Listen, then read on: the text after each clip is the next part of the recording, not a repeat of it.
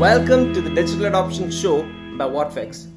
We are the folks who practice and preach digital adoption, and Whatfix is one of the leaders in the space, paving the way with hundreds of Fortune 500 customers worldwide.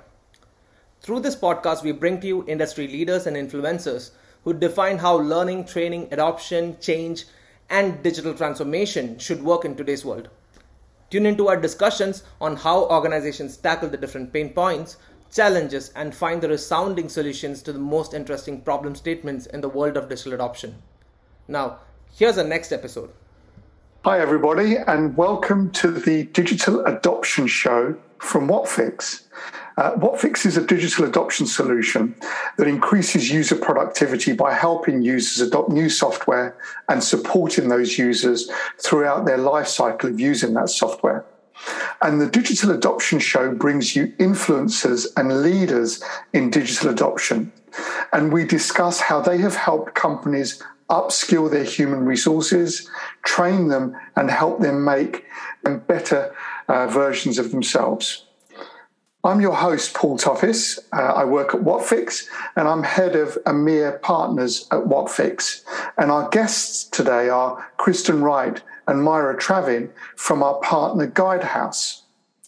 Guidehouse is a leading global provider of consulting services to public sector and commercial organizations.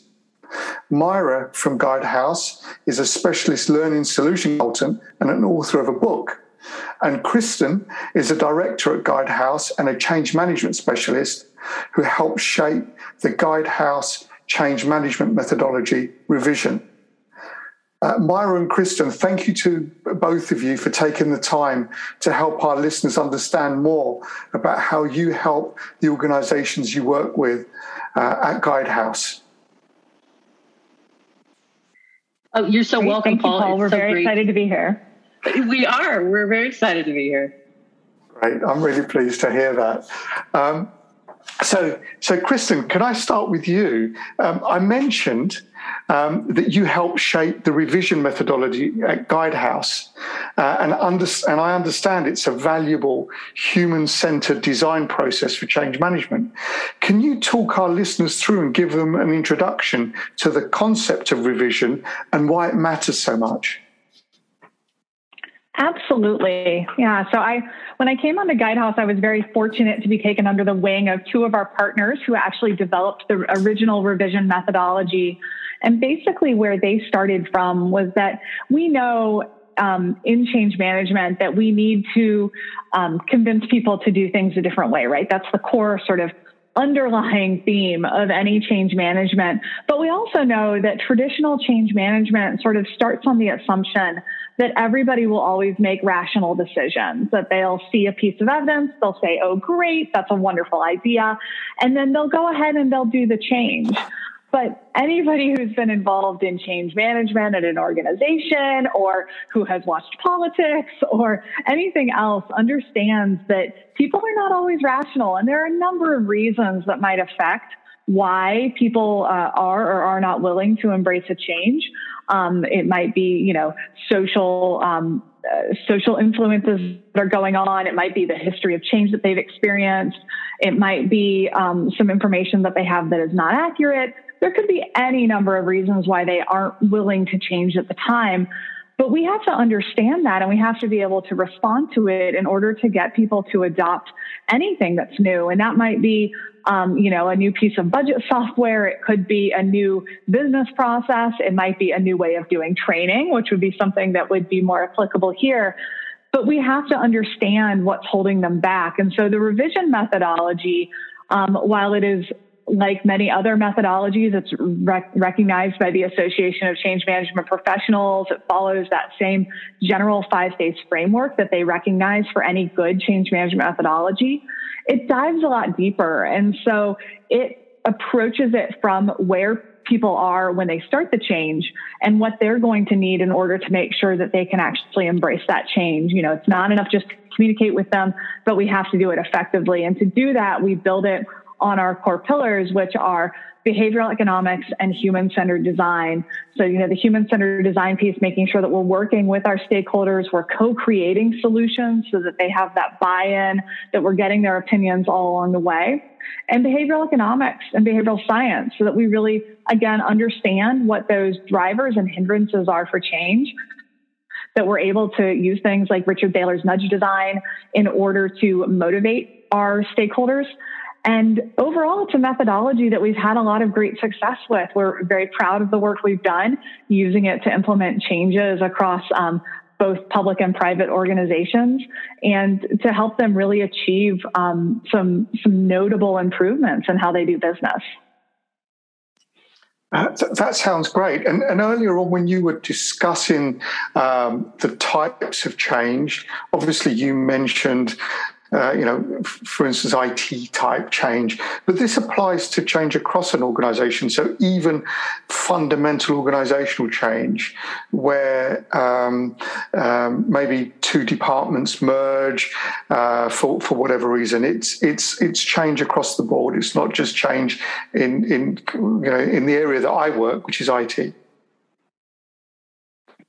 Absolutely. And something that I found in my career working in change management and before that working in adult learning is that sometimes the smaller things can be big. We used to have a saying back in academia that the fights are fiercest when the stakes are lowest. And so, what we found with organizations is that making sure that we are sensitive to, even though something might seem like a real obvious win or seem like something very simple, the way people perceive that change, say, just changing how they interact with the office adjacent to the ID to work with them. And I understand that one of the parts of revision is something called Nexus. Do you want to talk about Nexus? Sure. I'll get us started on that at least. So please. Yeah, I was just going to tie it quickly to revision. And so, with any sort of change management methodology, we're always trying to make sure that we are delivering the right kind of training and the right kind of support that our stakeholders need in order to embrace the change. And so that connection, and also my own background, as I mentioned, I come from academia, was how I initially ended up working with Myra. And then, yes, I want to hand it over to her to talk more about Nexus. That's great. Hello. What I absolutely love about what Kristen just said is that, and we just found this out too, we did not know this, that we both had a backgrounds in rhetoric. Some of our most important mentors were in rhetoric, so we haven't even had a chance to chat about that, but we will. And I'll tell you one of the things that I love, Paul, before you even ask me the question. There is something special about Guidehouse, and it is that human-centered design sensibility. I have to say that when I first, because I've worked for other agencies similar to Guidehouse, but when I realized that Guidehouse really was built on such important values and ethical principles, I knew that I wanted to work there. And certainly my work with Kristen has only shown me that's even more important now. Great, thank you. So Nexus. Why? Yeah, we why mentioned Nexus? Why is it so important? What is it? Yeah. Okay, well, I think no one is surprised to hear that we are really at a crossroads between human intelligence and machine capability. So when you think about what people have got to do, what they will be required to do and required to learn in, let's say, the next 5 years, if you think about the specificity of a transition, I would say, from linear growth of human knowledge to the experiential growth. It's exponential and experiential, really, that kind of growth of machine learning and knowledge. We cannot, I would say, do this by ourselves. And Nexus is something that acknowledges that co-creative relationship between the tools we use and our own human intelligence. Because think about it. The knowledge curve doubling, it moves quicker and quicker and quicker every 2-3 months, every month. And we're talking about billions and billions of pieces of information. It's like we are rowing in a boat, but what we need to be able to get across the ocean of that kind of knowledge retention and capability is something more like something that will take us across an ocean. And that is the capability of Nexus between human capability and machine capability, having that relationship that allows us to look at learning in a new way. Because I suppose the most incendiary thing I could say is that I think that learning is obsolete. The idea of learning is obsolete. Okay. Now, what do I mean by that? What do I mean by that? Yeah. The way in which people learn based on traditional models and mental models is being upended by digital influences, right? Digital adoption is totally upending that piece. So if the way that we learn is obsolete, then obviously the tools that we are learning with have to keep pace with what we are doing as well. Think about it, just having more and more and more information piled on me. And that's my book. You look at the cover of my book, it's me going, okay, stop, tell me how to deal with this. And that is what Nexus does. Nexus is a way that Guidehouse is saying, we're going to give you a change management stepped approach to new learning. Because everyone knows that it's here. We know that artificial intelligence is here. We know that machine learning is here. We know that these tools are available. But what Nexus does is it helps you understand and profit from that relationship and to help redefine what new learning actually is. So on that point, I mean, as you were speaking, I was thinking very futuristic, but you're saying it's here today. So are you saying that the future of work is now? It's not something that we're going to see? No. That's exactly correct. Don't you think the same, Kristen? Like the future's here already.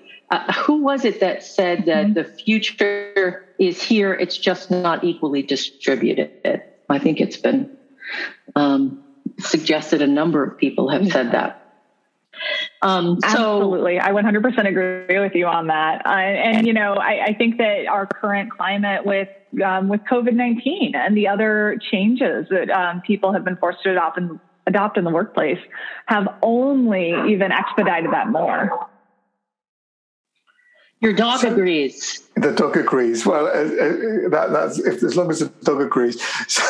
So, are there any examples that either of you can give us where Guidehouse, at Guidehouse, where you've seen the power of Nexus and revision really deliver some positive outcomes for the organizations that you work with? God, there are so many, and I'm going to give Kristen a chance to answer that carefully, but I will say any time that we start to look at high volume projects, for example, hundreds of changes in documentation, hundreds of changes in policies and procedures, the way in which we need to implement a new system, all of those kinds of things that are requiring us to be able to move with them in real time. That's where Guidehouse carefully dissects the needs that exist in those systems and matches new learning tools. Now, we are vendor agnostic, but we are excited to partner whenever the opportunity exists for us with someone like Whatfix, because it's that idea that when there is so much change that has to happen immediately, we simply, as human beings, cannot learn that quickly. We cannot respond that fast. And that is, and Kristen, you may want to talk about a specific example of that without, of course, we can't really say in the ways, because we're in the middle of projects that are large being implemented right now. But it's that idea of bringing that relationship between tools that allow us to move quickly, along with the thing about human-centered design that's so important. Absolutely. And to go into a little bit more detail, one kind of broad example that I can give without disclosing any of our specific clients, we do a lot of ERP type of implementations along with business process reengineering and change management and all of those good things. And so, working for one large government organization in particular and helping them to adopt a new methodology, a new system, new ways of doing a lot of their business during this COVID crisis. And this is a government agency that was very highly impacted by the COVID-19 pandemic. As we have worked with them, we've had to really think carefully around how do we drive adoption of these new systems and processes while also acknowledging the stress and strain that's already on the organization. And so something to think about, especially with, Nexus or any of these training capabilities or systems or enhancements, that there's sort of a two-pronged need for change management in them, meaning that if I am trying to teach people a new training software or new training system, or helping them just to learn how to do training online, if they're used to having been in person until that point, then I have to approach that as a smaller change that happens before I can even teach them about the new system or process that they need to learn in order to do their jobs. And so, this organization that I'm thinking of, we had to make sure that we rolled things out using the best new technology that we could to support them and make sure that they could be moving toward mastery and making the best use of their time as they were undergoing these training activities, but also being sensitive to not adding stress onto them by trying to get them to do the most incredible new technology at the same time that we were trying to make other changes to their organization as well. Kristen, you're bringing back nightmares of a period that I went through many years ago, where I worked for an organisation that was going through drastic change. There was organizational change, departmental change. So we were, as employees, we were constantly having to cope with new things. And at the same time, they decided they needed to transform a number of the business applications that we used. From what you were just saying, it just brought back a flashback. It felt like being bombarded with tennis balls, and you were trying to bat them back and deal with them without being hit. So I know exactly what you're speaking about. And so many of us have that experience. It's universal. And just to connect, Myra was talking a moment ago about how we're learning more and more. The rate of knowledge that there is to learn is increasing sort of exponentially, where the knowledge that there is doubling. I don't even know what the number is now, but it's much faster than it used to be. The rate of change is also increasing, where people have to adopt more and more, and it's so stressful and takes so much of their energy. And it's just not sustainable, I guess, is the best way to say, for us to learn in the way that we have been without digital adoption, but yet using so many digital tools. And post-COVID is such a good example. We all went to, virtual environments all at the same time. I mean, it's really an astounding thing that happened to us. And it required us to all change all at the same time. So if learning in the way that we do it today is not sustainable, right? I suppose the best thing you can say is that Nexus is a way to partner with digital solutions to enable performance, because we cannot, as I said with our little rowboat, we are just not going to keep up with that rate of change. So is that what you think is the future of learning because of the rate of change? I do. And that I'm careful to say, as you mentioned before, what is the future of learning? Well, I think everybody in L&D departments all over the world and, and above them who are trying to choose systems and tools realize that they're not quite getting what they need to do by continually giving people more content so that they will, quote, learn it, so that they will perform it. That's the cycle I'm talking about that I think it's kind of obsolete. Now, when you look at a digital adoption platform, it does not require you in the same way to, if you want to use the word learn, it does not require you in the same way to learn something, but it provides you the opportunities for the information you need when you need it so that you can use it quickly. You see the difference? That's what I'm talking about. That's what that kind of digital machine learning, artificial intelligence can do. It can provide you electronic performance support at the point of need without you saying, how am I going to remember or learn, quote unquote, everything that I need to know to get to the next level. And oh, by the way, it's going to change next month. Oh, and it's going to change the month after that. That's what I mean about learning as we know it today is not sustainable. We just can't add that many more e-learning courses to people's, LMS and expect them somehow to be able to keep up with that level of learning. So one of the things that I'm not a learning specialist. I sell digital adoption tools, but I wouldn't call myself a learning specialist. But one of the things that I've heard mentioned by some of the partners that I work with, like yourselves, is something called the forgetting curve. Right. What is it, and what are some of the strategies to help learners overcome the curve? Well, one of the things I can say about the Guidehouse forgetting curve is that it is very clear that without interventions where we get refreshed, where that information either gets used or put into a context or refreshed for us, the amount that we actually retain can be very, very low. So what I would say is, but we've known about this for a very long time. What we haven't had was the ability for those kinds of tools to co-create with us an atmosphere where we get information when we need it, we are helped through a process when we need it, and we do not put all of that load upon our own brains to remember amounts of material that we simply are not going to be able to do, not without the help of these kinds of tools.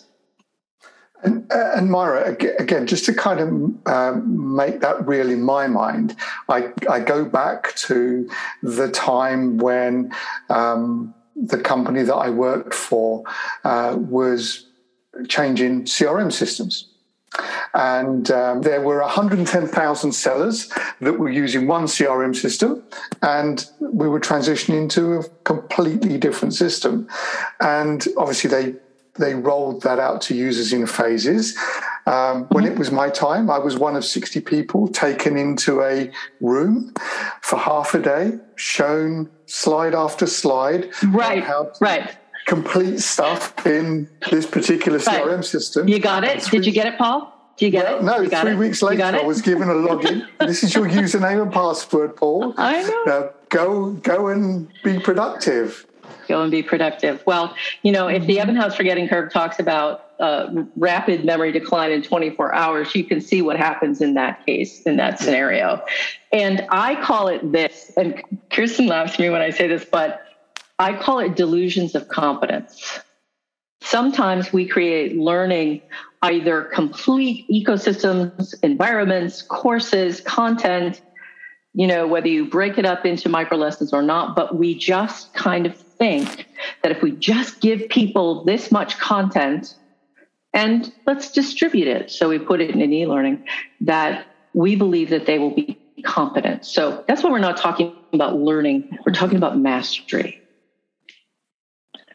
Myra, I'm so glad you brought that up, because the thing for me about the forgetting curve is always the context.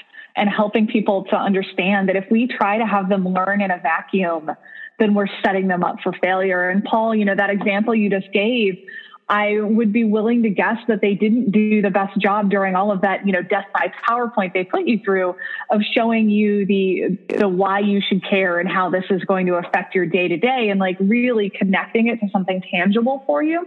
And so I think that is a risk that we take with any learning, but I think it's exacerbated by some of the online learning that we've moved to, is that, we've all had the experience, or most of us have probably had the experience now of going through a day of, mandatory company training. And it feels so disconnected from our real experiences and from our real work that it's really not setting us up to remember it. But if we can connect to what we are doing, if we can connect it to our experience and our actual needs, then our brains are much more primed to actually retain that and to move toward the mastery that Myra is talking about, where it's not just a fact that I can tell you, but a fact that I can apply and use and build on. Oh, it's so true. And, I'm going to just sneak in here quickly, Paul, to say context. That's what digital adoption does best. Is it shows us in the tool that we are in what it is we are trying to do. And once we understand that contextually, it tends to move into the long-term memory much faster. Yeah, absolutely. And again, this goes back to something that Kristen said very early on in our discussion, which is one of the reasons that people are resistant to change. If they can't see the reason why they're having to do what they're having to do, then they'll think to themselves, why should I bother? But if you focus on an outcome or an objective that matters to you, that means something to you, you're going to be far more engaged, and you will bother. It's true. And what I would say, if you're sitting here listening to this podcast and thinking, okay, I run an L&D department, I do this, and now how am I supposed to get to what you are talking about? Maybe I acknowledge the fact that people really are being overloaded with the kind of learning models that we are using right now. But it's the kind of the best that I can do is just to continually churn out the e-learnings. So that is, I think, where Nexus and revision meet nicely, because we're saying, okay, the truth is the future of learning is already here. The truth is that we think that people are competent when they're not. And what we can do is help to carefully step you through that process. And Kirsten, am I saying that in a way that makes sense? Yep, I completely agree. Great. I'm just conscious of time, and I don't want to move on with Myra without mentioning your book. I mean, I've mentioned it, and so I'm sure our listeners would love to know more. So we've come across your book, and it's called School of You, Stop the Overload, Become a Guerrilla Learner and Change Your Life. Yeah. I'm sure our listeners would love to learn more about it and how it can be used for organizational goal setting. Well, School of You came about, it was published in 2016. I'm working on but the whole idea was kind of to let people know that most learning happens informally. You cannot depend just on your school, your corporate organization. You really have to become what I call a guerrilla learner. You have to take the responsibility on yourself to go and get what you need when you need it. And this is what's exciting about, working with Guidehouse is I think they believe in some of the same principles, that the value of the individual, the innovation of the individual is something that really can add to their own learning experience. So I would say, become your own learning curator. If I was to get hit by a bus in the next 10 seconds, that is what I would say. Become your own learning curator. And of course, I believe in this idea of contextual and augmented learning, because it's the place that's really going to take you to the, horizons that I don't think people think are possible if you do that, if you make that decision. Thank you. Thank you for that. We're coming to our rapid fire round, where I'll ask each of you a question and just say whatever comes to mind. So, and who wants to go first? Actually, so I tell you what, I'll ask each of you the same question, and then we'll move on and I'll ask each of you the second question. So okay, this will be fun. This will be fun. So, Kristen, I'll start with you. So when you think of e-learning, what is the first word that comes to mind? Social. And can I provide a little bit of context around my answer? I think when I say the first word, please, some context to it as well, Yeah, so it comes out of our conversation from a few moments ago, actually, where we were talking about the forgetting curve and the context around how we learn. And so my answer of social is perhaps a little bit more aspirational than what we always see with e-learning now. But, you know, and this comes out of my time as a professor, but I think that the conversations that we have around what we're learning are so important to helping us to remember that information. And so something that I really am excited to see in some new e-learning technologies and that I hope I see a lot more of are that social aspect, so that it's not, again, just a module that we click through, but something that we are seeing how to apply it. We're able to talk to our coworkers about it and mentor each other and have these conversations, because I think that's really going to help drive that next level of mastery. Great question. Great answer, because I think I'm a social learner and a social planner. I don't learn or plan well in isolation. So great answer. Myra, what would you say? Well, it's 3 words. Okay. And of course, e-learning has changed since COVID, right? We're all doing hybrid learning. We're doing a lot more events that are happening in real time. We've all changed our e-learning to coincide with things like Microsoft Teams that are requiring us to do a lot of things on many different levels. We're not just sending emails anymore. We're doing a number of kind of multitasking situations. But e-learning in general always reminds me of the Muppet movie. It's a terrible thing to say, but where the Muppet talks about spacebar. Do you remember that? That is what e-learning is like to me, because I always feel a little constrained by it. Of course, I wrote a book about being a guerrilla learner.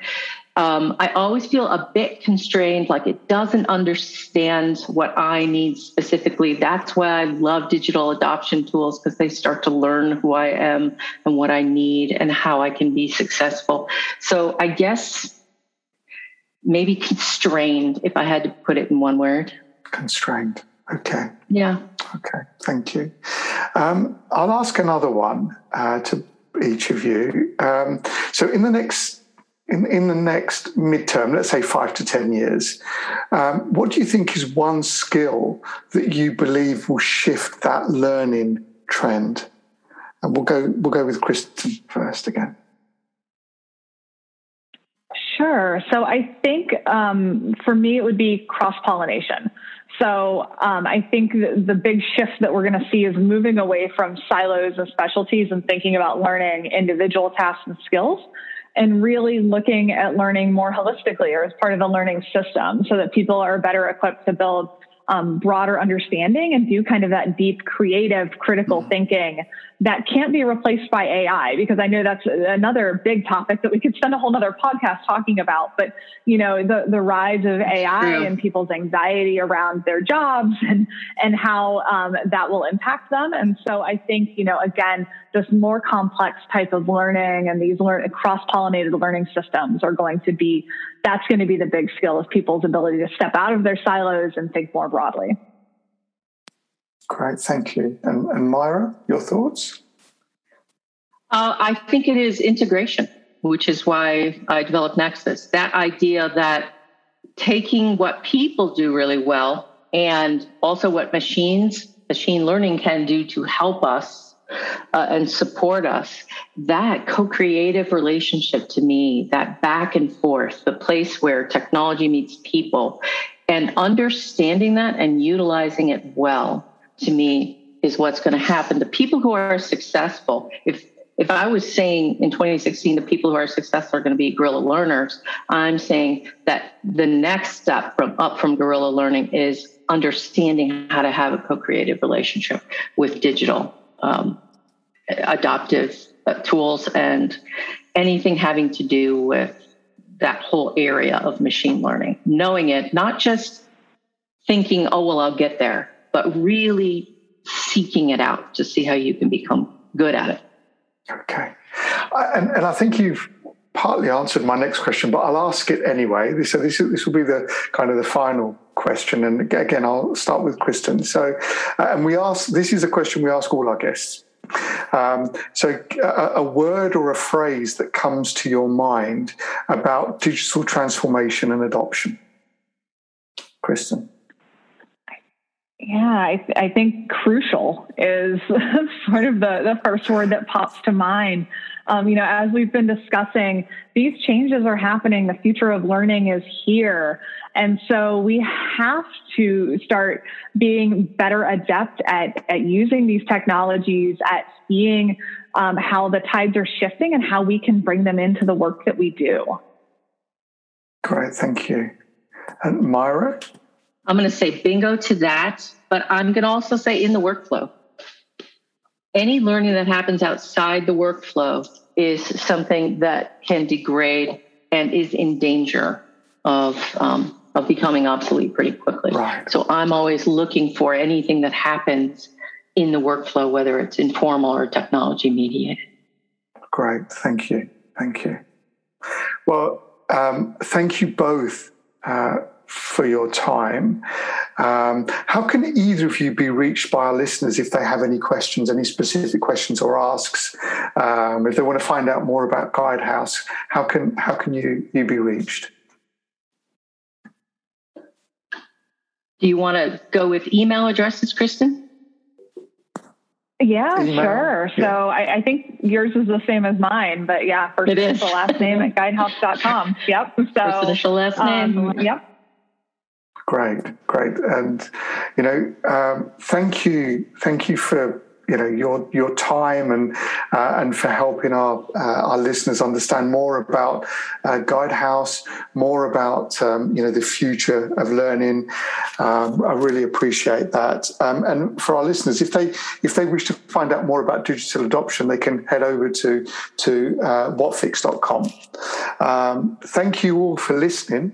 And we look forward to bringing you our next installment of the Digital Adoption Show very soon. Thanks, Paul. Okay. Thanks, everybody. Thank you.